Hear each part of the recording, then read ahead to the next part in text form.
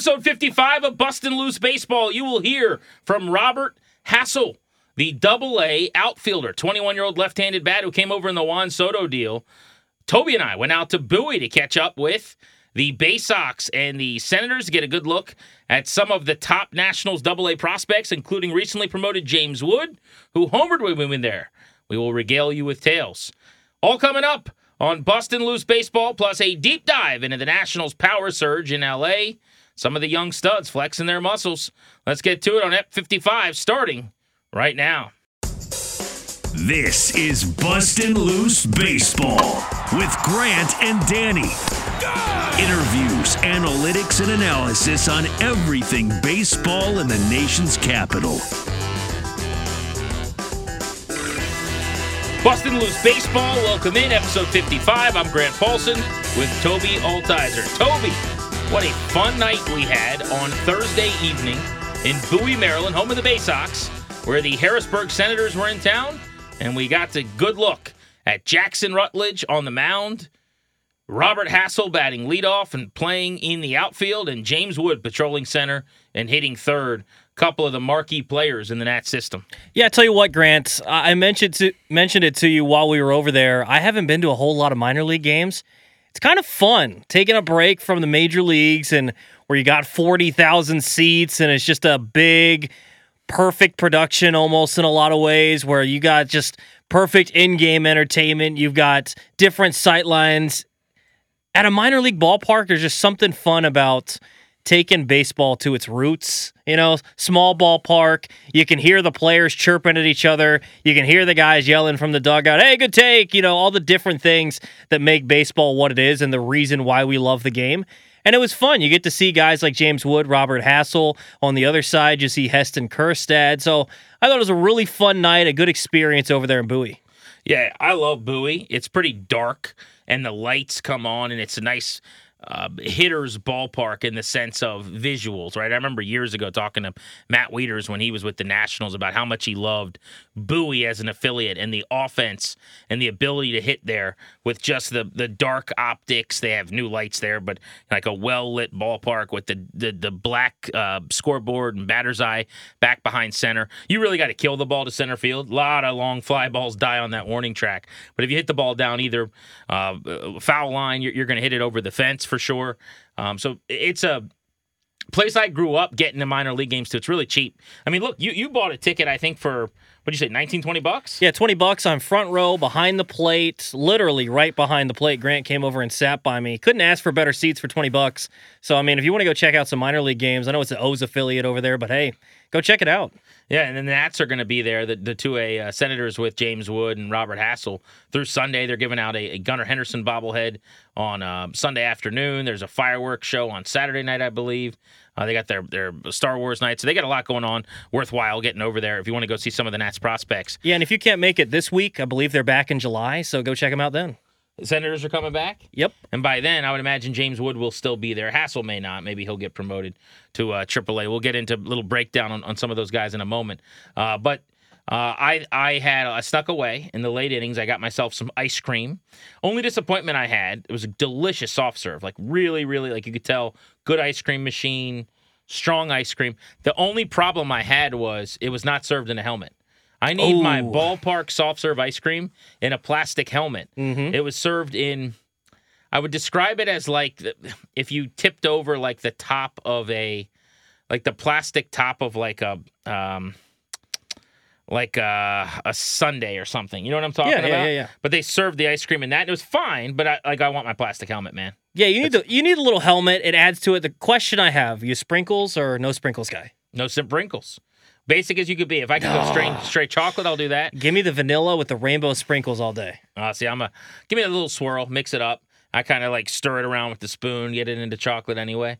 Take away some of the richness of the chocolate. Although I will say you won the jackpot as far as the dessert items went, because you came back to our seats at one point and you had what appeared to be some type of funnel cake-shaped French fry. Yeah, I tell you what, Grant, we're recording this on Thursday night after we go into the game. I just touched my glasses, and I can still smell the funnel cake on my fingers. It's a good smell. I kind of want some more. But they were funnel cake fries. I actually had to call my grandma on the way over here because she loves funnel cakes. And I said, they had funnel cake fries, and then you could put soft serve on top. Fantastic. Did you dabble with the soft serve on top? Yeah, it was good. I didn't. It was notice very that you had good. A la mode from my guy Tobe. Fantastic.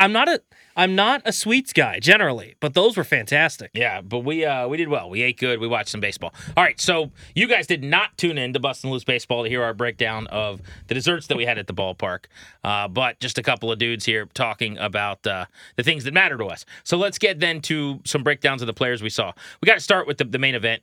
James Wood, frankly, the reason you bought the ticket and went to the game, the reason we broadcasted live all day from the ballpark and that I stayed with you for those 9 innings and we watched was we wanted to see as many James Wood at-bats as possible. So his first 3 ABs, he had 3 strikeouts. His last 2 at-bats, he hit a prodigious 393-foot home run that was 107 miles per hour off the bat to make it 1 for 4. And then he had a subsequent infield base hit. Like, you can't have more extremes.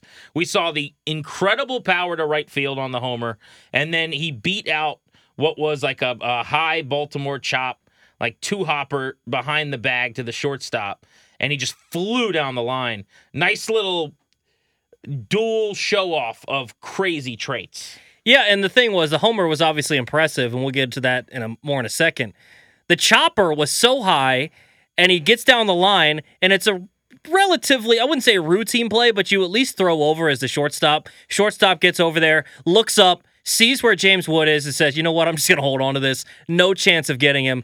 Like you said, shows off the speed that he has, and you know, what impressed me, you brought it up, for his first 3 at-bats, he has a lot of discipline. Now, maybe he needs to be a little bit more aggressive at the plate because he did strike out the first 3 times, but he obviously was looking for something. He was looking for his pitch. Think of Juan Soto. I'm not going to say he's got that kind of eye, but think of the way that Juan Soto in at-bats would let pitches go that a lot of guys would swing at just because that wasn't the pitch that he wanted, and then he would wait for the pitch that he actually wanted, and then he would do damage with it. That's kind of the approach it seemed like James Wood had tonight, Grant, where there were fastballs or breaking balls that kind of got left down the middle that I would like to see him swing at going forward, but for whatever reason he didn't. But obviously in that one at-bat, his 4th at-bat of the day, he got a hanger right down the middle, and he did not miss it one bit. Yeah, so we'll talk about the home run in a second. Kind of going through the ABs because I've actually got the MILB screenshots of some of the ABs up in front of me here. His first AB, to your point, and the theme was like taking cookies early in counts. And you almost want to go up there ready to ambush. There is something admirable, though. I talked to someone high-ranking that is one of the folks that helps run the development staff for the Nationals a few weeks ago about James Wood. And even at that time, he was not killing it in A-plus ball. But they said, we love his at-bats. Like, they had just seen him, and they said he had 4 great at-bats. I think he was like 1 for 4, a couple strikeouts, and they're like, deep counts, takes close pitches, really good idea at the plate, like all the stuff we saw tonight, frankly. But the first pitch of his first AB was middle, and he takes that for a called strike. Then he swings and fouls off 2 pitches in the zone, 1 in on his hands, the other was kind of out over the plate, so it was a 0-2 count. He takes back-to-back balls just off the plate high to get to 2-2 to get even, and then he swung through a pitch right at the top of the strike zone that would have been a called 3rd strike to strike out in that first at-bat. But again, you're talking about quality of AB, right? Like, that's a hell of an at-bat. The next at-bat, first pitch was a called ball on the inside corner, could have easily been a strike. He got ahead 1-0. He then took back-to-back pitches that were pretty much center cut. I don't know how to say it otherwise. It's the second and third pitches, particularly the second pitch, inner half, would be where you would place the ball for him to hit a ball a mile. I mean, he's got a 7-foot wingspan, so even pitches that are technically on the outer third That's a great point. are like middle to him. So then he's behind 1-2. And now, if you're keeping score, like you've taken 3 damaged pitches in 2 ABs. But what do you do, right? 4th pitch is bottom of the strike zone. I think it's in the strike zone, but it's called a ball. He obviously had a feel that for what the umpire was calling, and he takes a pitch at the knees that he gets a ball call on. And then the 5th pitch, he takes another pitch, and you could have said all 5 were in the strike zone, 2 of them were called balls. The 5th pitch was up. He took it, strike 3. So at that point, you're 0 for 2 with 2 strikeouts. But you've seen 11 pitches, and like there is a added value to that. And then the 3rd strikeout, he took the first pitch up out of the zone pretty clearly up around the eyes for a ball. The 2nd pitch, again, kind of middle, a little bit away, but in terms of height of the strike zone, like middle. 3rd pitch, he took a called strike at the thighs that couldn't have been more centered up.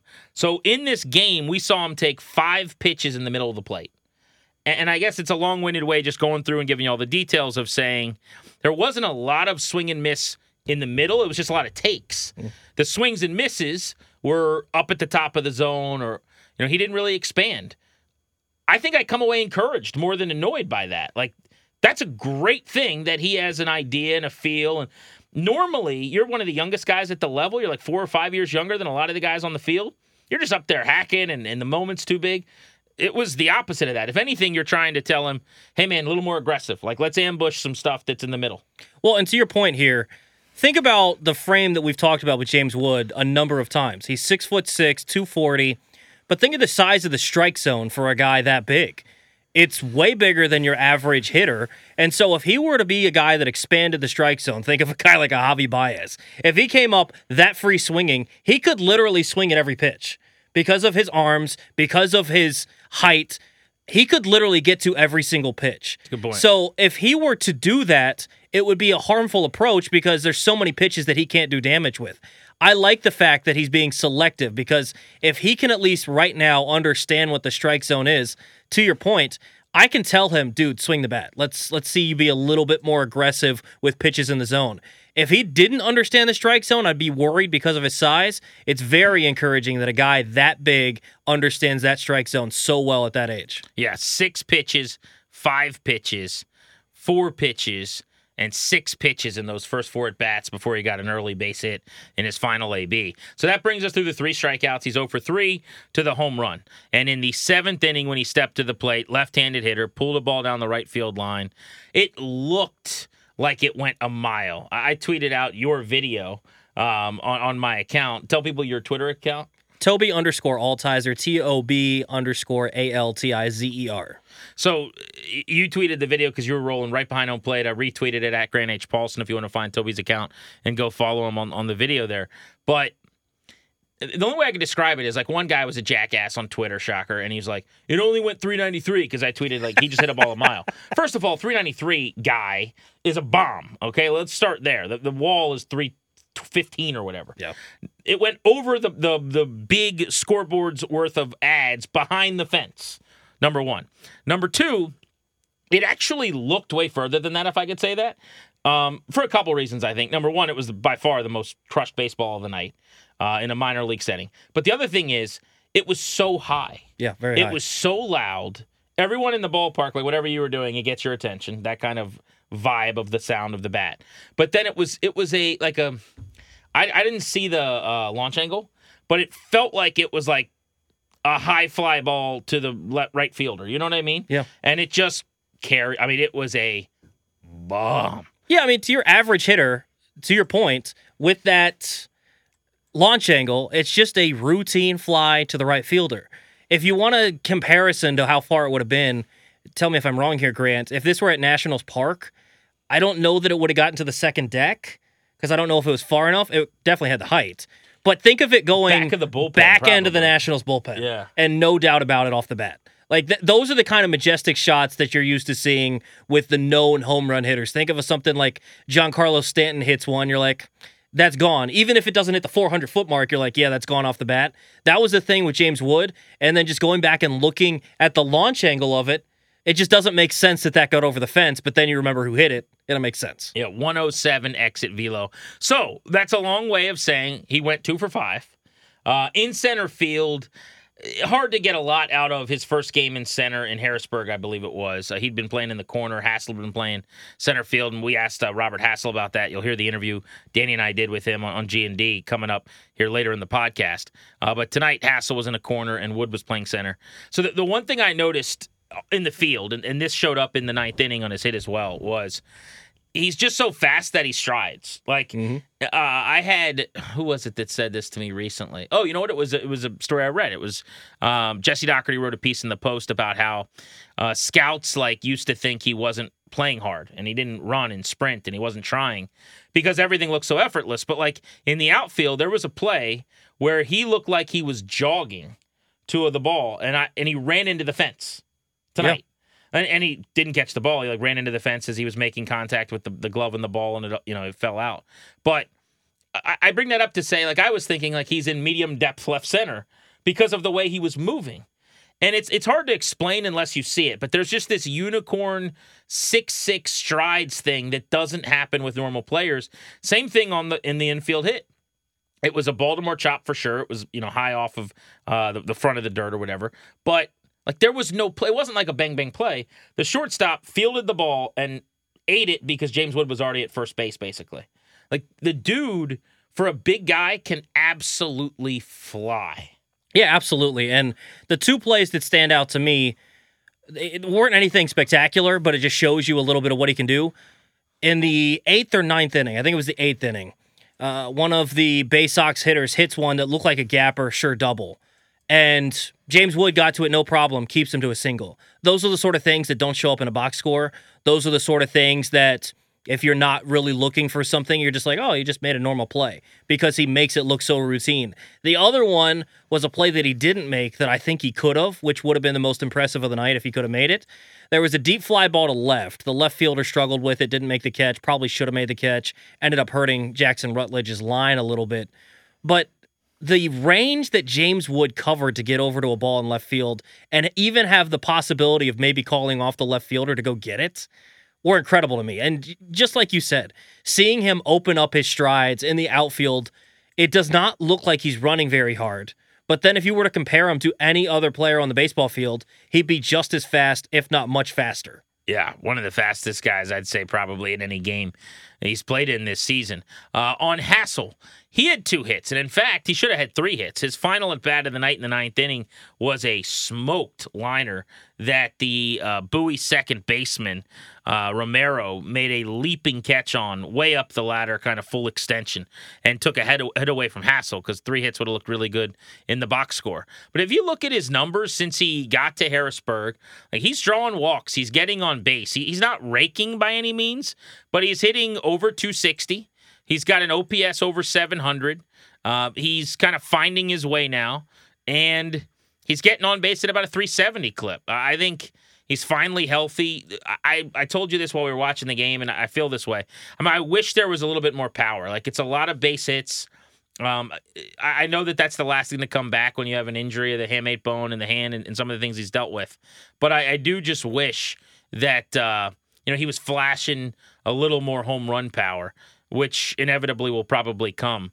But I'm going to give him credit for what should have been like a 3-hit night while we were there in 5 at-bats. And he has taken a lot of pride, as he talks about in the interview here. He sees a lot of pitches, too. He's not afraid to take pitches and work deep into counts and hit with 2 strikes. And he's got vibes of a guy who's, like, confident. And he's only 21. I mean, he's only a year older than James Wood, but you wouldn't know it. Yeah, he's 21 years old, but he plays like a 25, 26-year-old that's been in the bigs for 3 or 4 years. Very confident when he comes to the plate. You can just tell the way he goes about his business. It's very businesslike, and he's ready to go when he's at the plate. And I wouldn't say that anything about Robert Hassell is spectacular, and I don't know that when he gets to the major leagues that anything is going to flash to you. It's not the power, it's not the speed necessarily, but he's just going to be a guy that gets to the bigs and plays for a decade plus, and you never have to worry about him. And to be honest with you, getting that in a Soto deal, getting a guy that once he gets to the majors is just going to stick in whatever spot you want to put him for 10 plus years, you got to be really happy with that. And you add that with the excitement of a guy like James Wood, and you can't be anything but thrilled with that, what you got back for it. I mean, we went over it, 2 episodes ago, last episode, about the haul you got back. Having a safe guy like Hassell, I think, really rounds out the whole deal. Yeah, he might have the 5th highest ceiling of the 5 guys that we keep talking about. I mean, he might also have the highest floor, which, interestingly enough. Just watching him, he just looks like a guy right now. I understand he needs to develop more, but he just seems like a guy that you could just plug in to a 2-hole, a 3-hole, maybe a 5 or a 6-hole, and just never worry about him again for 10 years. That's the hope. I mean, that's what they want to see is him continue to take those walks and get that 260 average up to 285, 290. He'll be the first one of this group of him and James Wood and these prospects to get to the big leagues very likely. And I would think he's in line for a call to AAA maybe a little bit later on, month or two from now into the season. Real quick on Jackson Rutledge. Rutledge is a guy we haven't talked a lot about on the pod this year, but he's actually having a really good year in Double-A. I mean, after a season that was ultra disappointing at times with his inconsistencies in Fredericksburg last year, he ended on a high note with an electric start in the playoffs for Fredericksburg.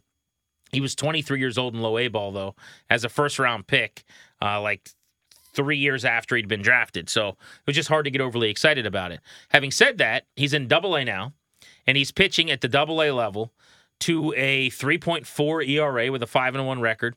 Tonight, he had 3 hits and 3 runs that he gave up as we were at the game on Thursday night. 5 innings and 6 strikeouts, and he was better than his line. He gave up 2 runs on a ball that you mentioned should have been caught in left field that was not caught by Harris III. That ball fell in and shouldn't have. And then there was another play that we mentioned James Wood got to at the fence, and the ball kind of popped out of his glove. Much more difficult play. But in the big leagues, it might have been 2 outs with major league quality outfield play. And maybe he goes 5 scoreless, or maybe he gets to throw a 6th inning. Some of that gets baked into some of these minor league numbers. But he was 95, 96 in the first inning. I think he was up to 99 in the start, threw some pitches, 97, 98. Showed breaking ball, change up. He's had a year that makes you think maybe he can be a major league starting pitcher after I think a lot of people had started to file him away as a reliever maybe. Yeah, I mean, I wouldn't say anything today was spectacular. The velocity being what it was in the second inning, I think was, I guess you could say spectacular, but nothing super special. But you had mentioned this at the ballpark. If this were a outing that he had with the big league ball club, maybe some guys hit the ball a little bit harder, maybe some guys on his defense make some plays. This is the kind of start that he could come up to the big leagues, be your 4th or 5th starter, and you wouldn't blink an eye. Right. And if you look at it, 50 innings this year after tonight, 41 hits, 46 strikeouts, and a 229 average against with a 1.1 whip.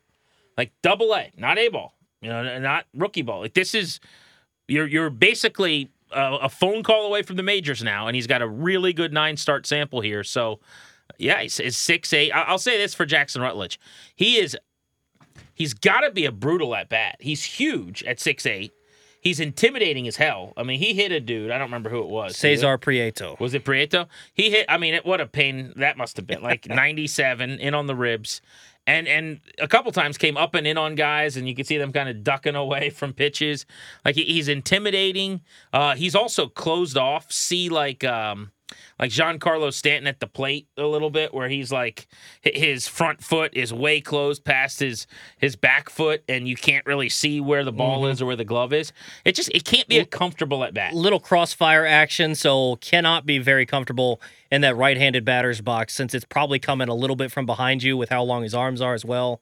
Yeah, I mean, I think overall what he did tonight was very solid, and I think that he can continue to build off what he's been able to do at Double-A this year, and who knows how long it is till we see him in the bigs. All right, so that'll do it for our conversation on our minor league experience catching the Harrisburg Senators in Bowie, our little field trip. Maybe we're going to have to take a field trip down to the Fred Nats soon. Yeah, absolutely. Report on some of those guys. Long gone! Let's get to the game of the year for the Nationals to this point. They're getting ready for this series against the Phillies, depending on when you're listening. Maybe the series has already begun, but we're taping this ahead of the Friday opener. The game of the year for the Nats at Chavez Ravine in L.A. was played on Wednesday afternoon on Getaway Day, as they hung a 10 spot on the Dodgers with 12 hits, and they did it with 5 home runs for the first time all season. They hadn't hit 3 in a game as a team. And Keibert Ruiz homered twice, 3 times in 2 games, almost homered 5 times in the series because he just missed 2 homers out to dead center. He and C.J. Abrams went back-to-back, which is so cool for this fan base to see those 2 guys connecting. Luis Garcia hit a 3-run bomb down the line that effectively won the game. So you have those 3 young kids, the 3 bats that I would argue matter the most long-term for the Nationals, all hit a combined 4 home runs in the game, and they also got the 2-run homer from Jeimer Candelario. But tell me there's been a more fun game than that against the Dodgers, no less. An exciting weekend for those guys, and those 3 young guys in particular. I want to point out one thing about each of those guys. K-Bert hit one from each side, which he'd struggled with power on the right side. He finally gets one out over the short wall in left field for the Dodgers. So exciting to see him have power on both sides of the plate now. C.J. Abrams hit a home run on a pitch that probably should have been hit the other way, but he pulled it and got it over the fence at Dodger Stadium. And I understand the ball was carrying a little bit more in that third game, but hitting a ball out of the ballpark at Dodger Stadium, Grant, is not an easy thing because of the heavy air that you get at L.A. at times. And so that was an impressive homer for a guy that's thought of as a soft-hitting shortstop at times. And then the other one, Luis Garcia, the opposite of what C.J. Abrams had done. A pitch off the plate or away for C.J. Abrams, a pitch off the plate in for Luis Garcia. Turns on it, keeps it fair, and rips it in a perfect spot to give them a 3-run lead in a clutch situation. I mean, those are the sort of things that give you hope about this baseball team going forward. The young guys showing, even in the big situations, coming through, putting the ball over the fence. Those are the exciting things about this ball club right now. Yeah, Ruiz, by the way, 7 home runs in 47 games this season. He had 7 in 112 games last season. The growth is obvious, right? I mean, he went from slugging 360 last year to 395 this year. OPS up from 670 to 705. Still a lot of room for improvement. I'm not telling you he's arrived or he's an all-star, but you've seen the growth. It's obvious. C.J. Abrams last year hit a total of 2 home runs in 90 games. He's got 6 in 52 games this year. Last year, he had an OPS of 600. Right now, he's at 692. We could talk about cutting down on the errors and some of what he's got to do defensively, but you are seeing major strides made where he's gone from slugging 320 to 400. And the 400 slug, frankly, is right where you want him to be. Because if he starts getting on base, with some walks at a 360, 370 clip, now you're talking on an OPS up around 800 for C.J. Abrams. So, there's a lot to like when your young guys are hitting the ball out of the yard. All right, quick thoughts on the Phillies coming to town. A reunion of sorts. If you used to play for the Nationals and were beloved at some point, you might be on the Phillies. Your boy, I think your favorite Nat ever, maybe, Trey Turner. Bryce Harper coming back. Kyle Schwarber, who's sneaky one of my favorite Nats ever. I know he wasn't a part of the World Series team, and he was here after the collapse after that, but he gave us an unbelievable couple months of baseball. And one of my favorite months was just watching him hit first pitch homers and first inning homers for like every day for like 3 weeks in a row. But all those guys are coming back to Nats Park this weekend. Yeah, it's going to be an interesting series because Philadelphia is very much so underperformed. Yeah, what is going on with them? They stink. An interesting thing right here. I was just looking at some of the stats for the guys.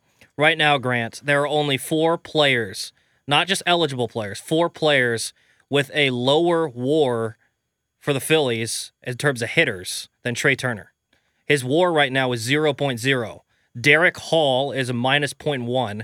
Alec Boehm is minus 0.2. Josh Harrison minus 0.6. And the guy you mentioned, Schwarber, minus 1. Jesus. Trey Turner has had a tough season so far, and we were talking about it at the ball game. I don't know if it's something where you mess with a baseball player's routine and they're so routine driven, and he played in the World Baseball Classic and obviously was one of the stars for the United States, but just hasn't been able to get it going since. I don't know, but something has been very off with Trey Turner. Hopefully, as a Trey Turner fan, he can figure it out. Obviously, with the Phillies, not as worried. But I will say one thing, Grant, that's really cool is the fact that Bryce Harper has fought like he did to get back for that Phillies lineup. Whatever you make of Bryce Harper, he is an ultimate competitor. Yeah, it definitely is. I don't share the thoughts of most Nats fans in hating Bryce. We documented it on the podcast a lot last year during the Soto combos, but he actually wanted to come back here, I think, a lot more than they wanted to bring him back. But we don't need to get back into that. You want to go see Bryce and the Phils, they'll be at Nats Park. And this is my favorite kind of series. It's a home series where Josiah Gray's going to pitch and Mackenzie Gore's going to pitch. Josiah Gray goes in the Friday Game 1 against Zach Wheeler, so that is a matchup of a couple of the best pitchers on their rotation so far this year. I don't know if I would say aces quite yet in Gray's case. And then Mackenzie Gore is on the hill on Saturday for the 4:05 first pitch. I don't think the Phillies have announced their starter to this point, but the back-to-back Gray and Gore at home tandem is always what I look for. Yeah, and let's see if Gray can continue to limit the walks and improve off of what he's done. And then with Gore, let's see if he can build off of that great outing against Kansas City. Bang, zoom. Let's allow the people to hear our interview now with Robert Hassell. Caught up with him with Danny Rouillet, Grant and Danny on 106.7 The Fan out in Bowie ahead of his two-hit performance. Of course, he was one of the centerpieces of the Juan Soto deal. Here was that conversation. It's going to be a big weekend here in Bowie. Tomorrow night, 90s night, fanny pack giveaways to the first 750 fans. Very 1990s here. Danny and I have already got our hands on some fanny packs. A guy who has very little file on the 90s. Zero file in the 90s. It was before him. He was born in 2001. God, that's annoying. 21 years old. He turns 22 later this baseball season. Robert Hassell was one of the players the Nats got back in the Juan Soto deal from the San Diego Padres. Joins us now. So when you hear the 90s, does it feel the same to you as like hearing the 70s? Is it just all really old and not You important could say. to you? I mean, kind of, man. That's To so be honest, tough. Yeah. to be honest, Yeah. yes, just because I don't, obviously don't remember anything. from So that what time, about but- the idea of this thing? So you wear this, are you familiar with the fanny pack? Yeah. You wear this in front of you so that you don't have to put things in your pockets. Is that a style you could get behind? Yes. Fanny Hey, pack it's guy. yeah. People do it obviously, but I still think it's a little like different and cool. I just like anything a little different and cool. Cool design on it. So I think that it plays. Have you noticed any particularly cool promotions or night like themes or giveaways this minor league season that have stood out to you? to be honest, I couldn't really pick one, but I do. Any night when it's like that, just as a player, I notice the crowds love it. There's always good crowds on those promotional nights.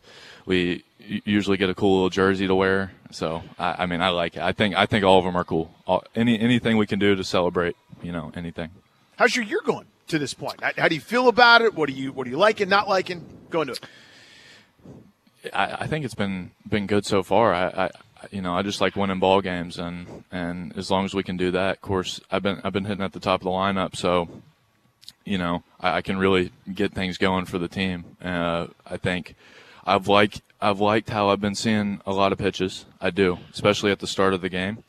Getting that going, getting the guys in the dugout some eyes on the pitcher and what he's throwing for certain games, and that's on the offensive side. Defense, I felt good all year up to this point, and obviously we've added some dudes to the team, and pitching looks good, so it's been fun. Yeah. Our guest is 21 years old, as I mentioned, a left-handed hitting outfielder, was the 8th pick in the 2020 draft, getting on base at a 366 clip. He's got one of the highest walk rates, not only in the Nats organization, but in all of minor league baseball. So you started the year, West Palm, had some extra time trying to get healthy and rehab. Then you went to Fredericksburg, got to see you play there a bunch. You played, I think, 15 games, and it's been 24 games now at AA. So you're kind of back where you would have been, maybe, if not for the injury and some of the things that you were trying to overcome. Maybe you'd be in AAA right now.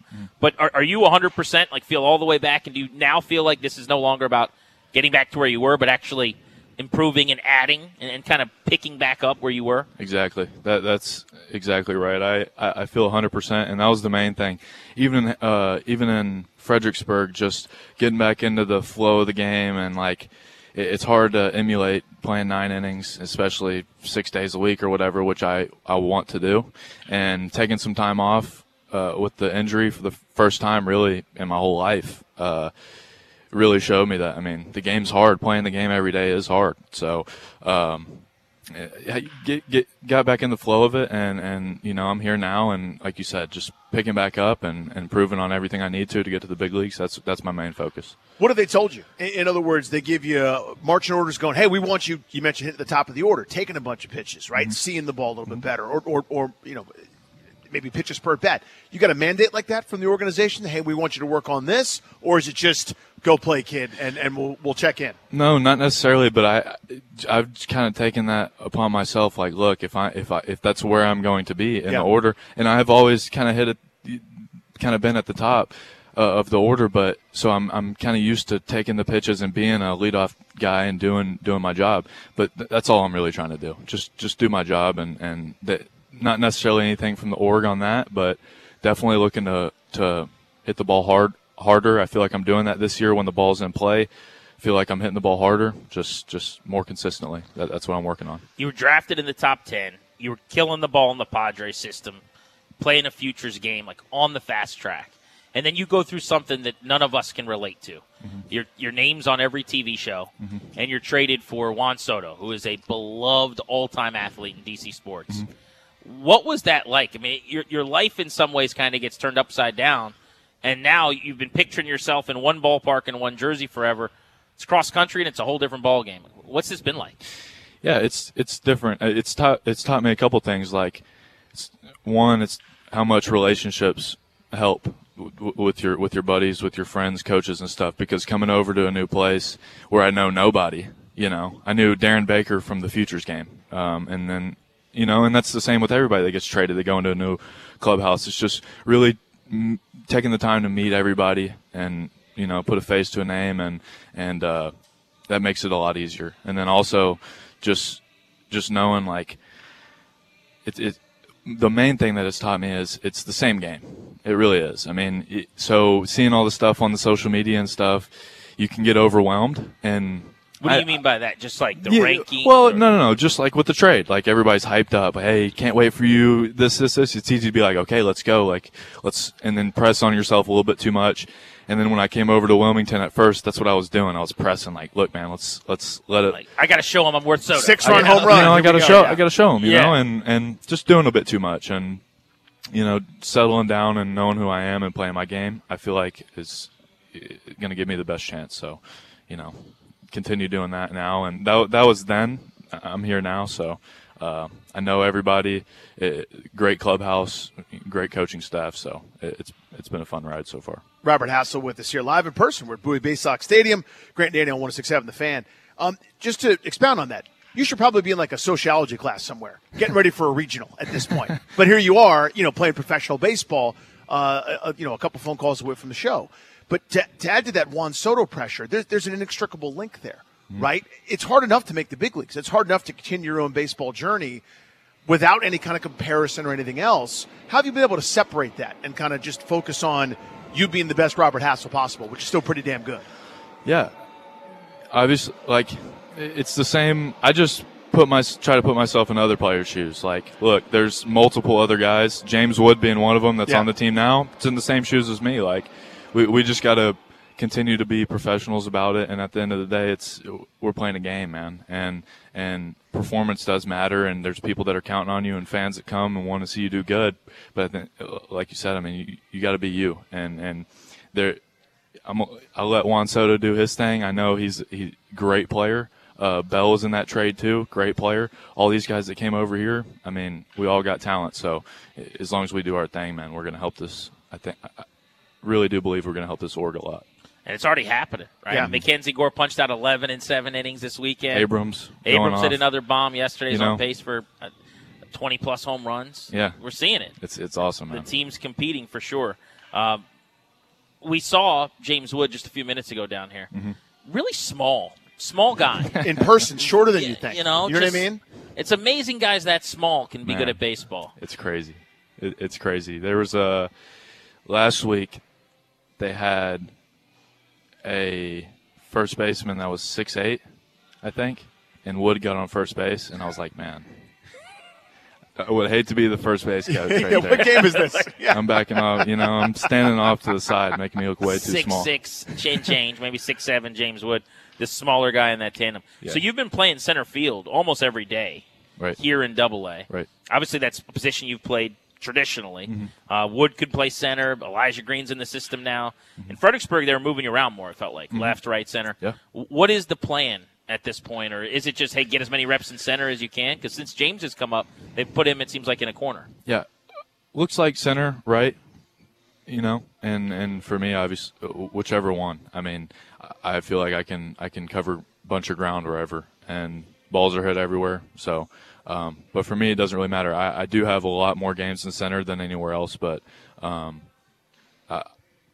hearing the idea of playing right and or left, whichever one works for the team, man, it's exciting to me. How about the possibility? I just mentioned 2 other guys. So Elijah goes top 5. Yeah. And he's in Fredericksburg trying. You were just with him, obviously. Mm-hmm. He's trying to get the swing worked out. There's a lot on his plate right now. Probably going through some of the same things you were a year ago. Mm-hmm.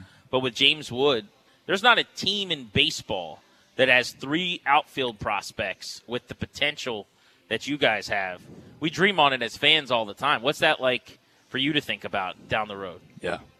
Yeah, being a baseball fan, it's obviously really exciting. And amongst the other guys that we got too, it's like, wow, you really have so many guys, and that's just outfielders. And then you go to the infielders and catcher. It's like it's pitchers. It's crazy, man. So as a whole, it's looking really good. Something I'm curious about.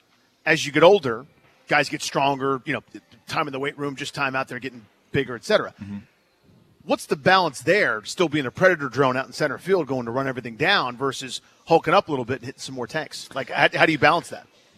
Just making, for me, it's just like the reps and knowing myself. So, like, if my speed is still the amount of times I actually do sprints and stuff, and I've gained weight as last year, 8 to 10 pounds since last year. So have you really? Yeah. So but not like we have too. And I obviously want to keep building more and more. But I see myself run, and I still feel good, and I'm like, okay, I can definitely still got more weight to gain. His wasn't drive-throughs and not working. Not out. like it's we a did. different kind of way. Than we did it. We're about to find out actually how much weight Danny gained at dinner last night. Just at it's dinner. A little game we play because we went out as a show, the 4 of us, yesterday. I'm going to just tell you really quick what we ate. Not impressive or anything, just 4 of us. Ribs, potatoes, short rib, chicken and waffles, mac and cheese, lobster mac and cheese, grits, soda and tea, fried green tomatoes, 8 biscuits, skillet of cornbread, deviled eggs, Llewellyn's fine fried chicken, deep fried Oreos, and banana pudding. Oh, my. So it was pretty good. That is a meal right there. That's a party platter for 10, 12. That might have, you guys, they should catered that for the ball club today. Man. That might have fed the team. That would have, yeah. We eat a lot, but. Do you have a go-to pre- or post-game meal or anything like that you find yourself habitually doing? Here during the year, as long as I like post game, we have a lot of rice or something, like definitely like a lot of carbs, and I eat a lot of protein throughout the day. Even like when my snacks, I just like protein a lot. So those carbs for me, main thing. A go-to, if I could have a go-to, Chipotle. I guarantee you there's 100 dudes on the field that could. What's your Chipotle go-to order? Your number one? Really, really, really simple. Yep. I might, there might be hate given for this one, but literally rice. Brown or white? I'll do white rice. Okay. Either half chicken, half steak, or I'll go double chicken, and then like queso and pico, and that's it. I can respect. And then I'll shake it in the box a lot, and obviously, and so then you don't want the tortilla. Let it hug you. The tortilla. No. Just in a bowl, and that's it. And I'll scarf it down real quick, and I might get 2 of them. And 2 of them? It's 2. I might. It depends, to have a metabolism. It obviously depends on the situation, but yeah. If you do 2, would you do double meat in both, or would it be half? Probably not. You'd probably go lighter on the second one for sure. Do you pay for guacamole? I'm not a huge guac guy. Like, I love it when I have it. I don't think I would order it. And I really don't order it a bunch, but I love queso, man. I'll get a queso all day. Attaboy. Yeah. Robert Hassell, who's on his way to the big leagues. Hopefully we'll see him by the end of the summer getting a chance to make his debut with the Nationals. Thank you so much for the time. We really appreciate it. It's great to meet you, Thank you, guys. Thanks to Robert Hassell for joining us, and thanks to you for listening. Please subscribe, rate, and review to this podcast. We're giving you at least 2 pods every single week. The podcasts will be available for you when you wake up on Tuesday and on Friday. We generally post on Monday and on Thursday nights. Toby, it was fun. We'll do it again soon. Absolutely. Got to get down and check out the Fred Nats soon. Big thanks to producer Darius Dameron. I'm Grant saying so long. Enjoy Nats baseball.